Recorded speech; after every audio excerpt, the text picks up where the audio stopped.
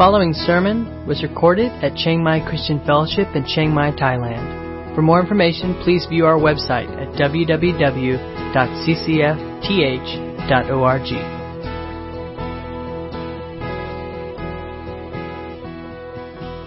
If you could turn in your Bibles to Colossians chapter 4. Colossians chapter 4. And our passage this morning is verses 7 to 18. Colossians 4, 7 to 18. I struggled to know what to call this message. And I think in the end I settled for Lessons from Paul and His Friends. Lessons from Paul and His Friends, which is about the most ordinary title you could think of. But I think it does capture something of these verses. So, in 1964, Muhammad Ali became the heavyweight boxing champion of the world. If you're kind of my generation or a bit older, you might remember Muhammad Ali. He was called Cassius Clay until he became a Muslim and changed his name. So he became the heavyweight champion of the world at the age of 22 years old. And he had many qualities, but he wasn't known for his humility. Anyway, one day he was flying somewhere, and the air stewardess was going around checking the different passengers to make sure that they'd buckled their seatbelts. And he hadn't. His seatbelt buckle was unfastened, and she said to him, "Please could you fasten your seatbelt?" And he looked at her and said, "Superman don't need no seatbelt." And as quick as a flash, she was very quick, she said, "Yes, and Superman don't need no plane." Which was a good way of putting him back into his place. Alright, this passage at the end of Colossians obviously is written by the Apostle Paul. The Apostle Paul was really the Bible's theologian. More than anyone else that you find in the whole of the Bible, I would say, certainly in the New Testament, Paul was given this vital task of explaining the meaning of the life and the death of the Lord Jesus Christ through his letters. So Jesus came, he lived and he died, and he rose again, and we would have known a lot about his life from the Gospels, but Paul was raised up to explain what it all meant. Paul was a man with a brilliant mind. We're told in Acts 22 that he was trained at the feet of Gamaliel, who was a much respected rabbi in Judaism. At his conversion, Paul personally met the risen Jesus Christ on the road to Damascus. And later he tells us in the book of Galatians that he learnt the gospel directly from Jesus himself. It wasn't second-hand, his gospel. He didn't learn it from perhaps his parents or from a preacher like we might. He learnt it directly from Jesus. And Paul is known as the world's first missionary. He was gifted to work mighty miracles. He planted churches right across the ancient world. But in spite of Paul being a big man in every way, I don't think he was a big man physically, but he was a big man in other ways in terms of his personality. He wasn't a lone ranger. Paul wasn't detached from other people. He wasn't off doing his own thing. And this passage reminds us that Paul was part of a network of people with whom he shared his life and ministry.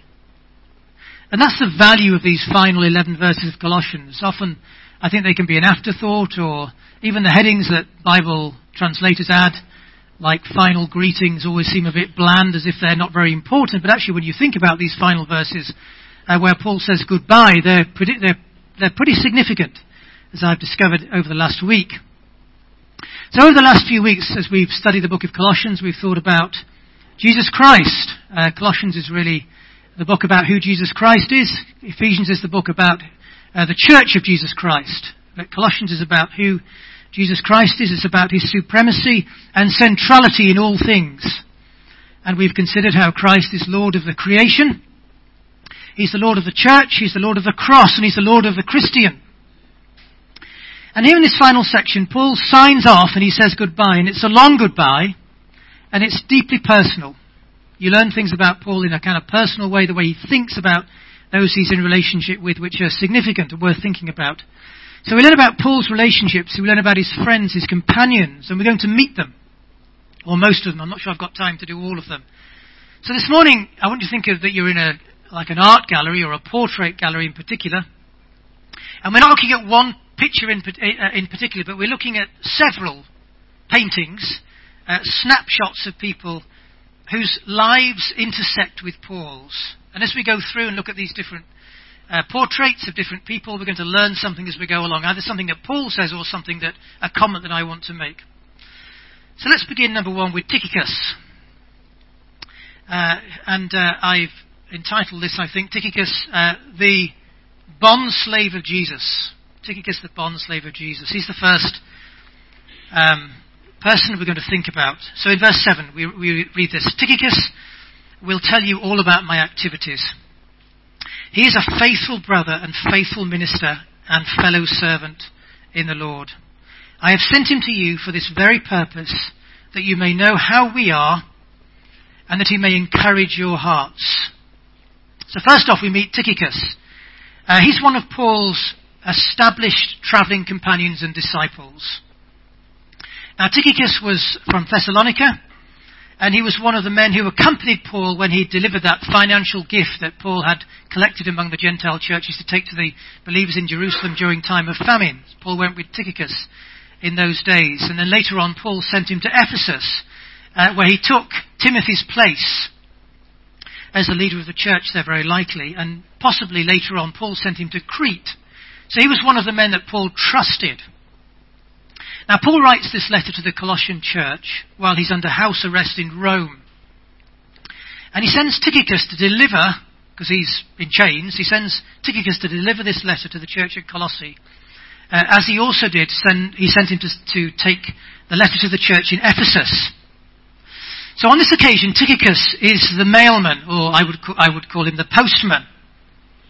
There was nothing like tie post, of course, in this kind of culture to deliver mail to every house in the Roman Empire. Letters were carried by hand. They were delivered by hand, and Tychicus was the man.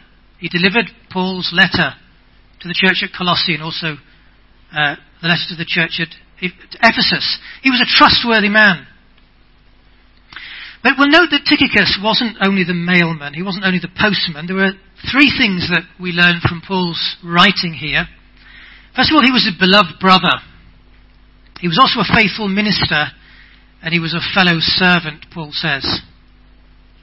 So Tychicus was a beloved brother.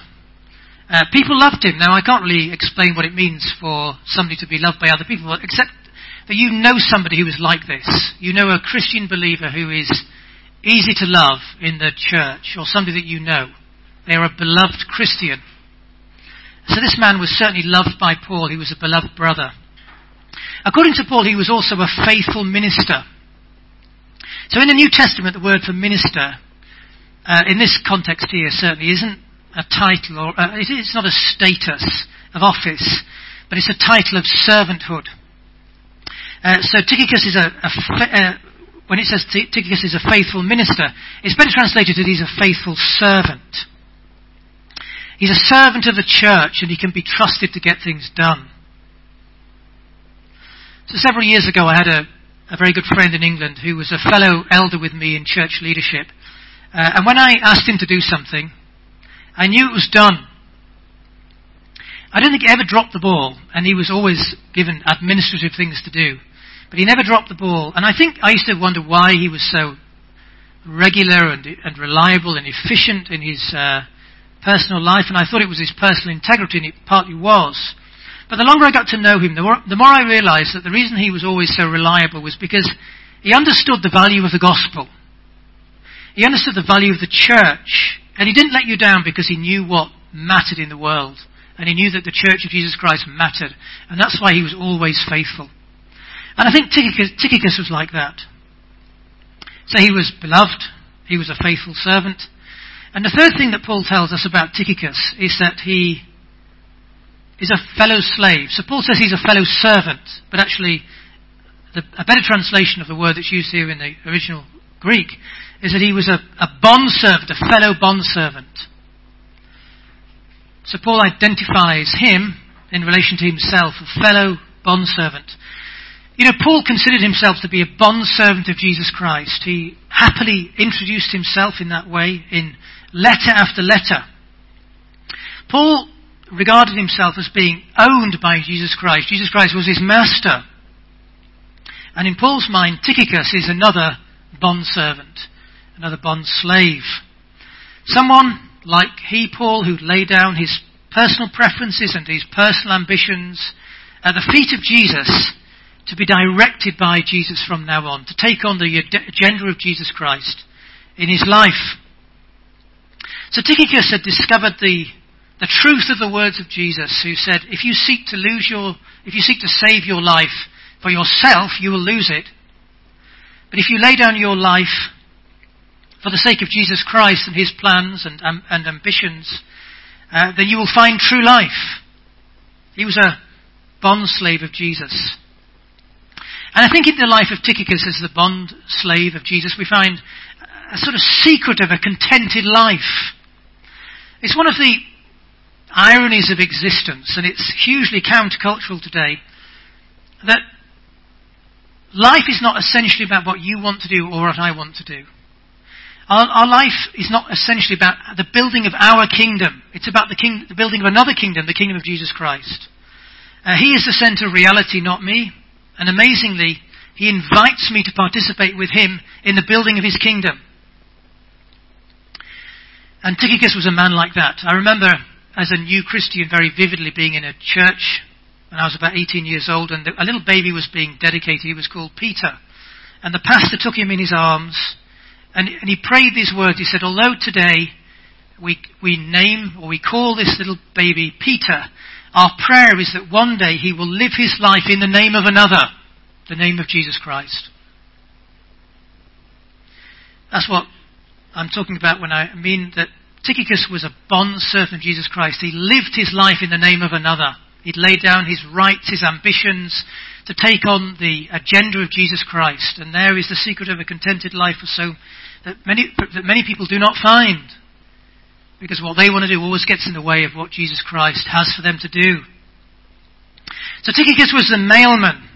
He delivered Paul's letter. He was beloved. He was a faithful servant, and he was a bondservant of Jesus Christ. That's our first face in the portrait gallery. The second one is Onesimus, who is a new convert. Look in verse 9. And with him Onesimus, with Tychicus is Onesimus, our faithful and beloved brother, who is one of you. They, that's both of them, will tell you of everything that has taken place here. So it seems that Tychicus is travelling with Onesimus. Now, if you know your Bibles, your New Testament, you will know that Paul wrote a letter to a brother called Philemon. Philemon lived in Colossae, and one of his slaves was a man called Onesimus. And Philemon was a believer. And Onesimus, in the early days anyway, when he was working for Philemon, was not a believer. And one day Onesimus ran away, very likely taking some money that wasn't his with him from Philemon. Anyway, eventually Onesimus ended up in Rome in the providence of God. I suspect he ended up meeting the Apostle Paul, who was under house arrest at this time. And seemingly, as a result of their encounter, Onesimus became a Christian. He was born again. He was converted by the force of the gospel, the truth of the gospel. And Onesimus took to caring for Paul during his imprisonment. And in time, Paul seems to have developed a deep affection for Onesimus. He calls him his son in the Lord, and he remarks in his letter to Philemon that he wrote how profitable Onesimus had become to him. But now Paul is sending him back to his master Philemon in Colossae, with another letter, which is the letter to Philemon, when he requests Philemon to take Onesimus back, not this time as a slave, but as a brother. And Paul also offers to pay for any financial loss that Philemon has incurred because of the departure of Onesimus. Now this morning I'm not going to get into any kind of debate about whether Paul was right to send a slave back to his master. Lots of ink has been spilt over that over many, many years. But my point this morning is that Onesimus is an example of a man whose life was changed by the gospel. You know, the gospel is not some idea that we admire. It shouldn't be anyway. I think when I went to seminary and studied Scripture, I used to worry that we just admired the gospel too much and needed to get over the wall of the seminary and talk to real people out in the streets. But the gospel is not something that we admire. only. It is the power of God for salvation. And Onesimus is valuable here for many reasons, but one of them is that Onesimus is an example of how the gospel changes lives. And we need to remember that, even if we're not seeing many converts in our ministry, that we need to be faithful and keep ministering the gospel to men and women that we meet who don't know Jesus Christ, believing that the gospel changes lives and there will come a time when there is a harvest for the gospel. So Onesimus is Tychicus' travelling companion. And I imagine that Onesimus is travelling back to Philemon full of trepidation, because in the Roman Empire it was legal and common for runaway slaves to be executed. So Tychicus and Onesimus are delivering a letter from Paul in Rome to the church in Colossae. And likely they never knew the value of what they were doing. The value of that precious letter that they were taking. That one day, that we'd be studying this letter with many other people, I imagine, around the world. But they never, I guess that they never knew that that letter that they were carrying would one day be placed alongside the Old Testament, the 5 books of Moses, the book of Isaiah and Amos and the Psalms. Eventually, the letter to the church at Colossae would be translated into hundreds of languages, and hundreds, if not thousands, of commentaries will be written about this letter. They had no idea about that, but they were faithful in doing what they had to do, which was to deliver this letter to the church. Then if you look in verse 7, if you've got this in front of you, he says, Tychicus will tell you all about my activities. And then in verse 9 he says, that's Onesimus and Tychicus, will tell you everything that has taken place here. So it's interesting to think that Paul is commending the importance of these men explaining what's been happening in Paul's life. And it's a good lesson for us, because the exchanging of information is important for Christians. It's good that we know what's happening in other people's lives and they know what's happening in our life. You see, as believers we should share our joys and our struggles, because there is encouragement from knowing what's going on in other people's lives. When we know that other people are struggling, we realise that we're not the only ones. It's also good to share people's joys. It's important to know that we're not alone, that we're part of a great family of God's people worldwide. So Christians telling each other about their lives does good. It has a strengthening effect. And of course that's why some of us write newsletters home to our churches and supporters back in our home countries. It may not be our favourite task, writing your monthly newsletter. Maybe you groan every time you have to write your newsletter, but it's an important task. You see, it makes prayer possible. Prayer thrives when you have information. So we have Tychicus and we have Onesimus, Paul's messengers. So we've already met 2 characters from the early church. And then we come to 3 Jews and 3 Gentiles. 3 Jews and 3 Gentiles in verses 10 to 14. Let's read them. Aristarchus, my fellow prisoner, greets you, and Mark, the cousin of Barnabas, concerning whom you have received instructions. If he comes to you, welcome him. And Jesus, who is called Justus. These are the only men of the circumcision among my fellow workers for the kingdom of God, and they have been a comfort to me. Epaphras, who is one of you, a servant of Christ Jesus, greets you, always struggling on your behalf in his prayers, that you may stand mature and be fully assured in all the will of God.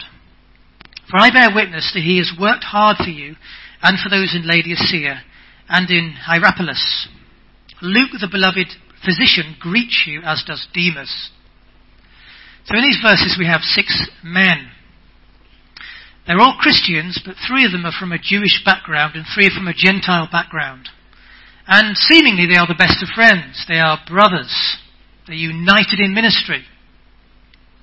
Now that may not surprise you that they are brothers and that they are united together in ministry, but it probably should do, because in the ancient world there was what Paul called in Ephesians a great wall of separation between the Jews and the Gentiles. So the Jews called the Gentiles the great unwashed of the world. and mostly referred to them as dogs. For many Jews, the Gentiles were only created for the sole purpose of providing fuel for the fires of hell. And from the Gentiles' point of view, I'm getting a lot of feedback here. I don't know if that can be reduced. An awful lot of feedback, thank you. But from the point of view of the Gentiles, they thought of the Jews in equally negative ways. Many times, I think the Gentiles thought of the Jews as exclusive and fussy and kind of generally fanatical religious maniacs. But when people came to Christ, whether they were Jews or Gentiles, there was reconciliation between the two. The great wall of separation was broken down. You see, the gospel doesn't only break down the barrier between us, human beings, and God. It breaks down the barrier between men and women and women. And when Christ is preached, we should expect there to be reconciliation between people who are not naturally friends. And this is a good lesson for us today, isn't it? If you come from a country maybe where there's division between people, maybe there are culture wars, or there are people with huge political differences, different backgrounds, it's a good reminder that the gospel should unite us together with a bigger cause than much lesser causes that we often fight for. So when the gospel is preached, we should expect there should be reconciliation between what we might call rednecks and liberals in America. They should be reconciled together for a bigger cause. Or Indians and Pakistanis in the Kashmir. When the gospel is preached, you'd expect reconciliation. So the most important thing in the world isn't who owns that territory, Pakistan or India. Or maybe Israelis and Palestinians in the Middle East. In fact, it's one of the remarkable testimonies of the gospel is that you have churches on the West Bank and in the Gaza Strip made up of Jews and Palestinians together who are reconciled in Jesus Christ. So the gospel reconciles people together. There's a big Christian convention every year in England, in the Lake District, at a place called Keswick, the Keswick Convention. And people come from all over the world. And at the front there is a great banner, which has been there, not the same banner, but there's been that banner for at least 100 years, and it says, "All one in Christ Jesus." And here we meet 3 Jews and 3 Gentiles. They're all part of Paul's group, his band of men. So who's the first one? Aristarchus. And I've called him Paul's fellow prisoner, Aristarchus. So Aristarchus is our first a man with a Jewish background. Paul calls them men of the circumcision. And he sends greetings. So who was Aristarchus? Well, he was with Paul at this time when Paul was under house arrest. Very likely he deliberately came and voluntarily came to be with Paul in his imprisonment to comfort and strengthen him during that time of imprisonment. When I think of Aristarchus, I think of a very brave man. He was one of those men, when Paul was in Ephesus and he was declaring that Jesus Christ was Lord of the universe, and the local people got offended because their business idolatry was at stake, and the crowd, the mob, they wanted to get hold of Paul and rip him apart. And Aristarchus was there with him, and Aristarchus and Gaius were the men that the mob got hold of. They didn't get hold of Paul, they got hold of Aristarchus and Gaius, and they survived. But I would imagine that Aristarchus was a man who had scars on his body from that day. Like so many in the first century, he suffered for his Lord. And here we find him at Paul's side again during his imprisonment. When I read through the New Testament, you sense this sense of brotherliness and camaraderie in the gospel among these men. Aristarchus was with Paul. They were brothers together in the work of the ministry. And then secondly we come to John Mark. And my sort of subheading is serving again. You will know that Paul undertook 3 missionary journeys. On the first one he took Barnabas with him and also John Mark.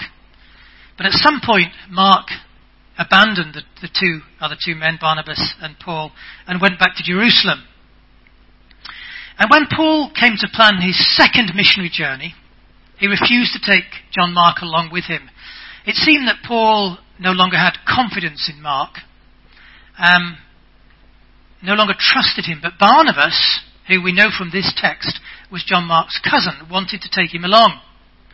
And eventually there was this very strong disagreement between Paul and Barnabas, and it was so intense that it ended with Paul not taking either of the men, and he chose Silas and went off in his own journey, and Barnabas and John Mark went on their own journey. Now, I don't know who was right and wrong. We don't have enough information. We have no idea really why John Mark left them in the first place. But the point is that seemingly Paul had lost confidence in John Mark. But here we are, and it's 14 years later. And Paul tells the church in Colossae that if Mark comes, then welcome him as a minister of the gospel.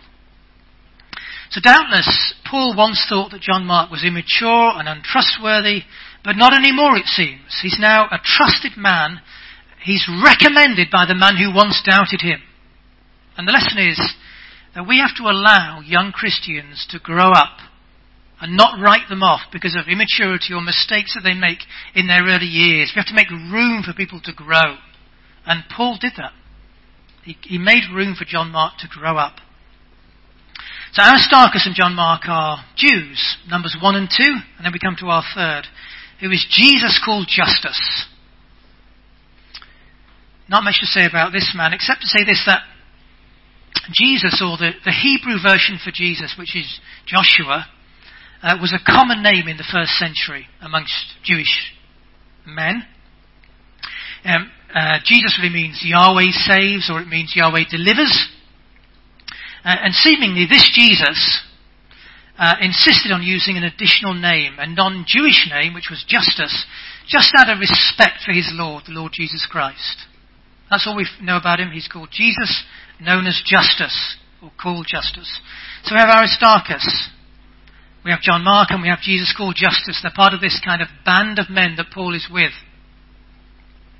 And Paul writes of them, "These are the only men of the circumcision among my fellow workers for the kingdom of God, and they have been a comfort to me." What you sense is that Paul valued these men. They refreshed him. They encouraged him. Even the great apostle Paul needed support and fellowship. So I have several male friends who I ride the raft of life with. And I've done so since my early 20s, really. These same men, they've been with me all the way through my previous decades. And they're men who understand me, and I understand them. They're with me in the gospel. We trust each other. We trust each other theologically. We agree on what really matters in life. We have the same worldview. We keep each other's confidences. We encourage each other through difficulties. And we also hold each other to account. And here's the thing, I don't know what I'd have done, or I don't know how I'd have got through life this far without their support and their friendship. And the point is that fellow believers in the gospel, friends in the gospel, they really matter. I think we don't spend enough time thinking about this. I have a friend in England, and he's written a book, not a friend, somebody I know in England, he's written a book on friendship. And you think, how could you write a whole book on friendship? But actually friendship is a very, very important thing, isn't it? We can very easily think friendship's important, but we don't invest any time into friendships. And there's a lesson for many of us, I think, that if you want to have friends, and I think most people want to have friends, if you want to have friends, you've got to be a friend. You've got to learn to be a friend if you want to have friendships.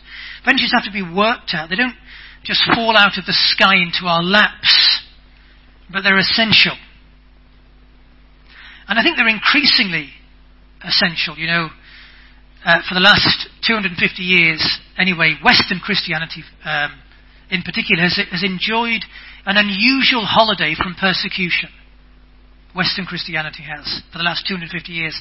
But I strongly suspect at that time, when we're not going to face real hardships and difficulties, is coming to an end. And the sad truth is that when persecution comes to Western Christians in the Western world, or certainly times of great difficulty, then many people may fall away from the faith and side with the world. And in those times that I think are coming ahead, then we will need friends to stand with us more than ever. So there's a great lesson from Paul really about the importance of friendships when we see how he thinks about these men. And then we've done 3 Gentiles, we've done 3 Jews, we come to 3 Gentiles that Paul is with, or men who are on Paul's mind. And here's the first, Epaphras. And I've called him man of prayer, a man of prayer. Paul writes, Epaphras, who is one of you, a servant of Christ Jesus, greets you, always struggling on your behalf in his prayers, that you may stand mature and fully assured in the will of God. For I bear him witness that he has worked hard for you and for those at Laodicea and Hierapolis. So as Paul writes, or more likely he dictates this letter, it's as if something strikes him as an essential characteristic of each of the people that he's got in mind. And when it comes to Epaphras, the thing that strikes him, that comes to mind, is his prayer life. He writes he struggles and works hard, he labours. Prayer is like that, it's work. And his prayer is aimed at believers at Colossae and Laodicea and Hierapolis, which are just down the road from Colossae. And he prays that they may stand mature and fully assured in all the will of God. So Epaphras, to me, is an example of a praying man. You know, prayer is in some ways a mystery, but it's also a testimony to incredible human significance. Prayer is a testimony to incredible human significance. You see, it seems that the witness of the Bible on prayer is that God takes our prayer so seriously that our prayers can shape the lives and destinies of events and individual lives and nations. You know, you and I must never underestimate the impact of our prayers on other people. Prayer is a testimony to incredible human significance. But also, prayer has this other benefit to ourselves, which I don't think we think enough about. You know, carving out time to pray regularly is one of the secrets of the Christian life. It's one of the secrets of growing up. Because you see, prayer is the place of vision. It's in the secret place of prayer that we begin to see things differently. We begin to see things from God's perspective. It doesn't happen overnight. It happens incrementally as we devote time to pray. We spend time in God's presence. We begin to see things from a completely different perspective. It's almost as if it's on our knees more than anywhere else that our worldview is reconfigured, and we begin to see things from the perspective of eternity. It's on our knees before the throne of grace in worship and intercession that there comes to us a growing realization of what really matters in the world and what doesn't matter. And you know, we need to sort those kind of things out, don't we? Because there's an awful lot of things in life that we give our time and money and attention to that don't really matter. And it's in prayer that we begin to learn what really does matter. It's as if in prayer we feel the weight of eternal things. And we also sense the shallowness and the brevity of this present age. You know, if you spend a lot of time in this culture, marinating in this culture, it will destroy all of your spiritual insight and discernment. A friend had said that to me years ago. He said, if you watch television, this was before there was the internet, he said, if you watch television for 3 hours a day, within 10 years you'll have no spiritual discernment left. And that was a really good lesson, because there's something about the worldview of the age that undoes all of your spiritual discernment. But you see, the way to counteract that is to spend time in the presence of God, in prayer, and our worldview begins to be configured and reconfigured to think about eternal things. So prayer changes people and nations, and we should spend time in prayer praying for others, as we find here with Epaphras. But also prayer changes us and our perspective. So for Paul, as he thinks about Epaphras, he is defined by his prayer life. He's committed to the spiritual welfare of other people. And that's his ministry. And Paul says he greets you. He greets you.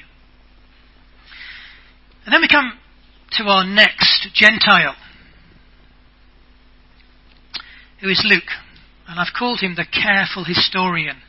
Look in verse 14. Luke, the beloved physician, greets you, as does Demas. We'll come to Demas in a minute. So here in this text we discover that Luke is a doctor. He's a physician. One commentator I read said that Luke was probably a ship's doctor. Why does he think that? Well, in Acts 27, when Paul is shipwrecked with Luke, I think Luke is with him, he describes that voyage and the eventual shipwreck in such detail that he knew lots of things about ships and shipping. And somebody speculates that he was a ship's doctor. It's a possibility. But here, the thing that I want you to see is that Luke was a historian who wrote about a third of the New Testament. Luke wrote about a third of the New Testament. He wrote Luke and Acts. And the thing is, how much do we owe to Luke? How much would we miss without his writings? We'd miss a huge amount of our understanding of the Christian gospel. So this is why Luke was important, because as this letter was being written, 62 AD, at this moment in history, they were living at the far side of momentous events in history. When Paul's writing his letter, events had happened that had shaken the whole nation of Israel and the whole system of Judaism. And in time, they came to shake the whole Roman world. Because this man, Jesus Christ, who was mighty in word and deed, was crucified and he rose from the dead. Now, it doesn't happen every day of the week, does it? The people rise from the dead. I was watching N.T. Wright, or Tom Wright, recently. He's written probably the most definitive account of the resurrection of Jesus that's ever been written. And I was watching him on a video, and somebody said to him, how can people believe in the resurrection today when we know today that dead men don't rise from the dead? That was their question. And Tom Wright said something really interesting. He said, well, back in the time of Jesus, they also knew that people didn't rise from the dead. I thought that was a really, really good remark. And you see, these men had witnessed the resurrection from the dead, and it blew the disciples and the early believers as they became, it blew their world apart. They realized that the whole of history had to be, reality and the way they thought about the world had to be rethought in the light of this event of the resurrection, the death and resurrection of Jesus Christ. And it meant that Jesus' life had to be explained to the world accurately. The gospel writers, they couldn't afford to get a single word wrong or a single event wrong. They had a duty to the whole world and to every single generation to come, including us, to be accurate reporters of what had happened in the life of Jesus. And Luke was one of those men. He was a Greek. He was a man of order and logic. He travelled from eyewitness to eyewitness. He wasn't an eyewitness, but he travelled from eyewitness to eyewitness, and he faithfully investigated and documented the life of Jesus Christ.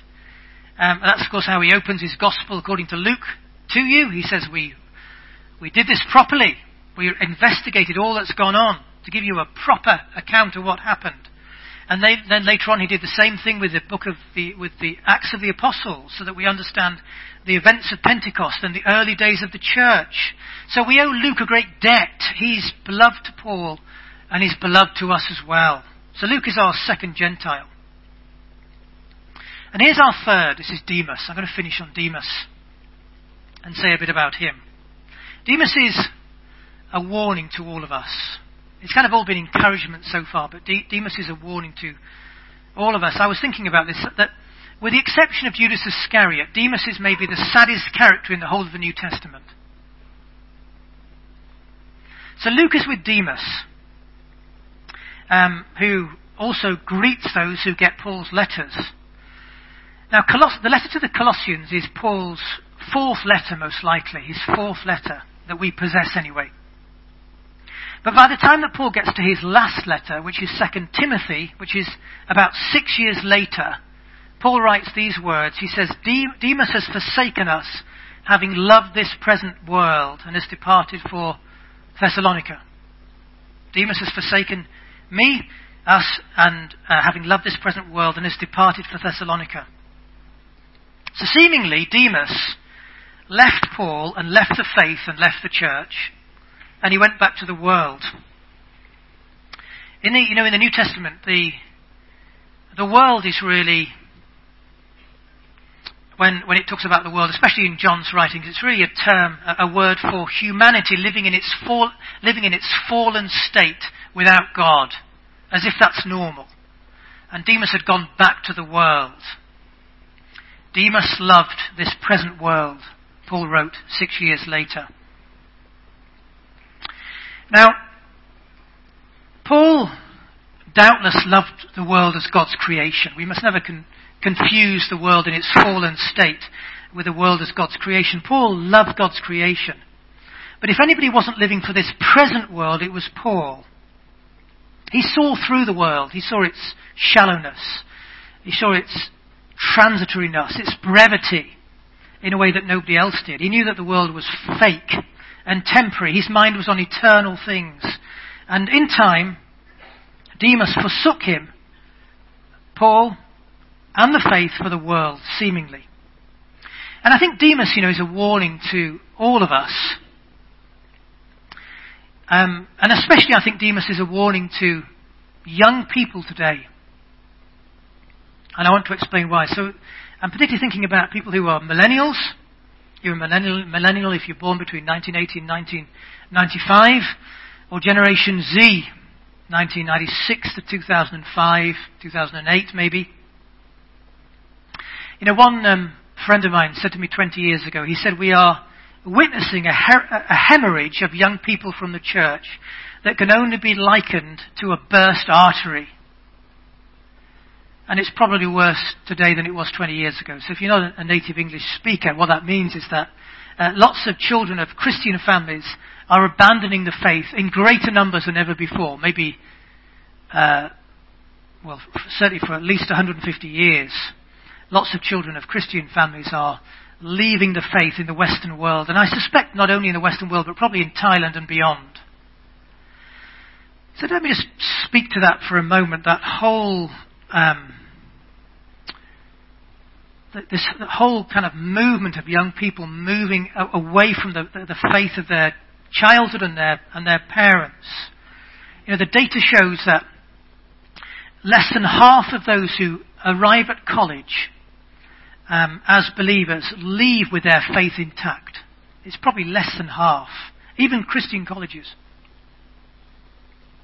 So how do we explain this? Why is this great apostasy from the Christian faith? Well, lots of things that we could say, but I think it's true to say that during the last 300 years or so, a handful of philosophers or thinkers, maybe I was just trying to count them this morning, about 15 philosophers and thinkers have slowly changed the way that vast numbers of people think about the Western world, about the world in general.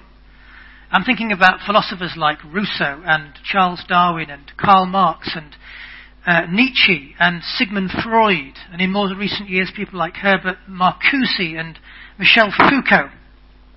Now these men are all dead. And many people know nothing about them, but their ideas are more alive than ever. And in our day, their collective thinking has kind of enchanted the world, bewitched the world. Especially an elite who've got huge influence. So teachers in schools, university professors, governments, the media, and huge tech companies like Apple and Google and Amazon promote the ideas of these dead people, these dead philosophers. Ideas are the most powerful things in the world.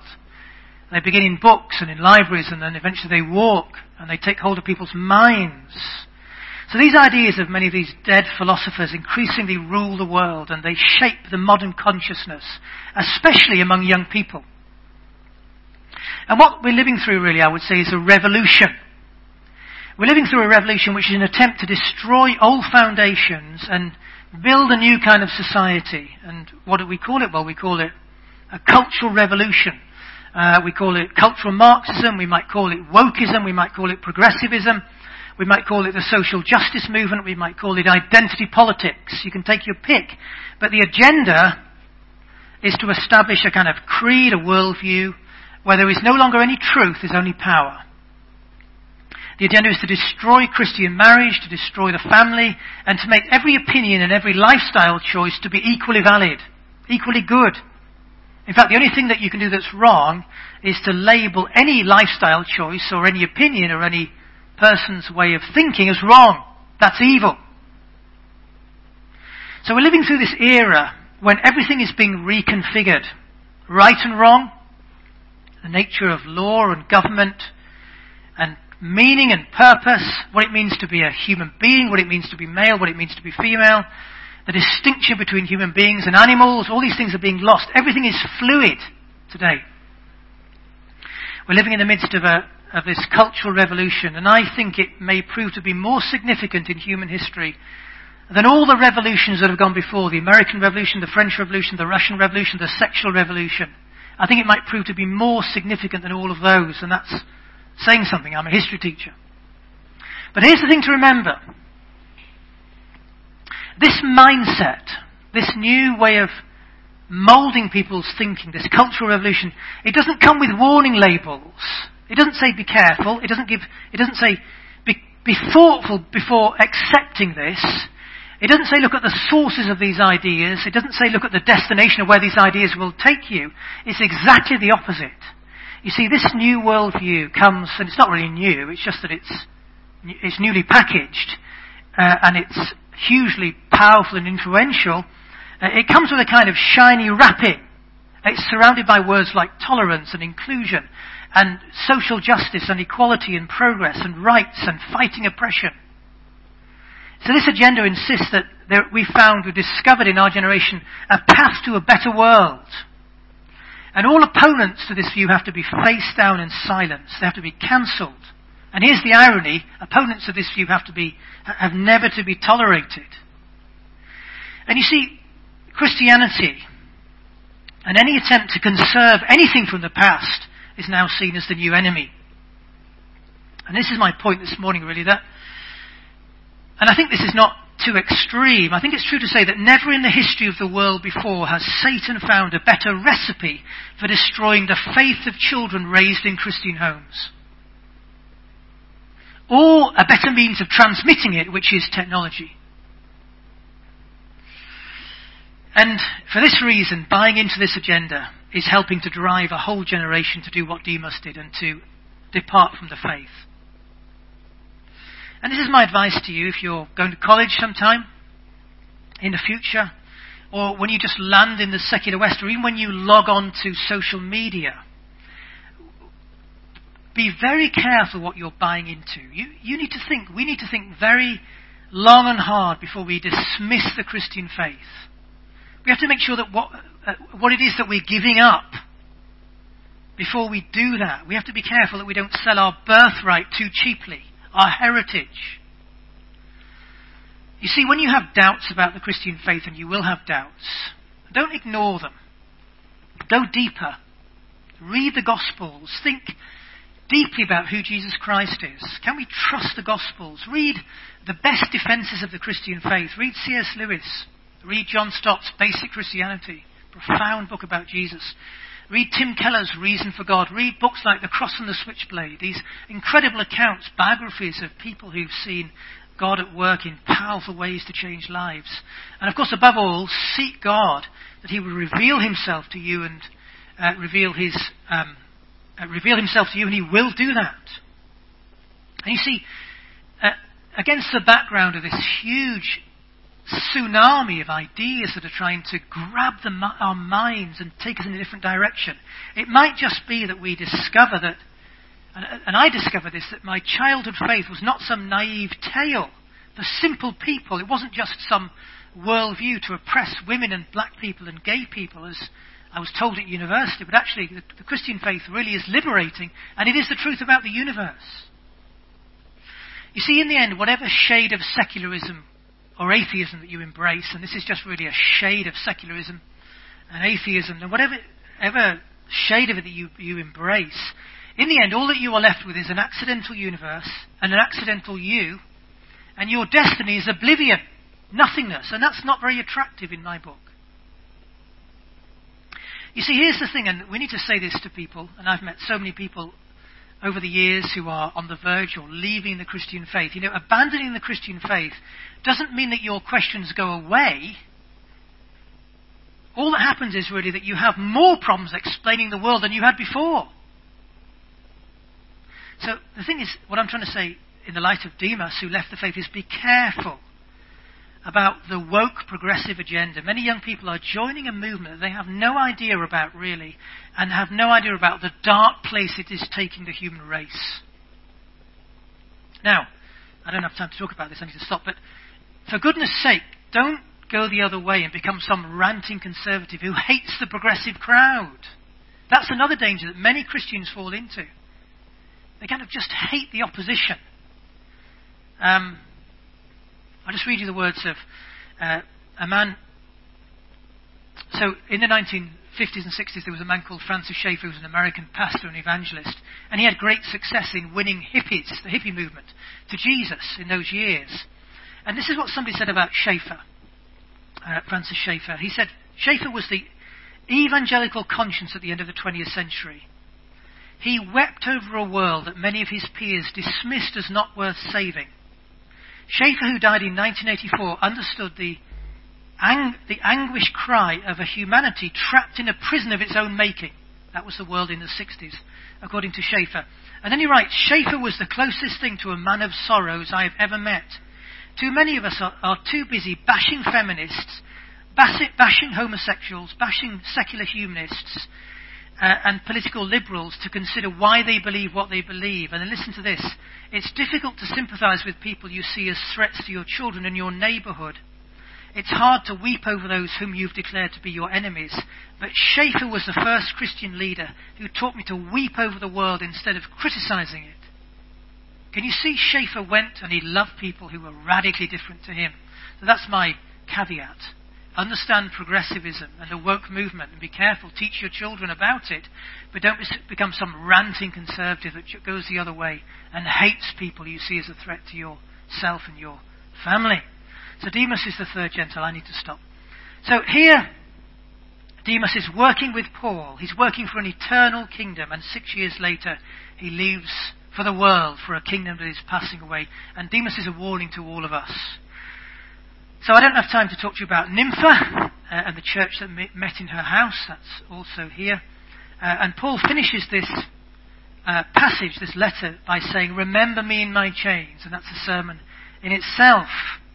So here we have Paul among his friends.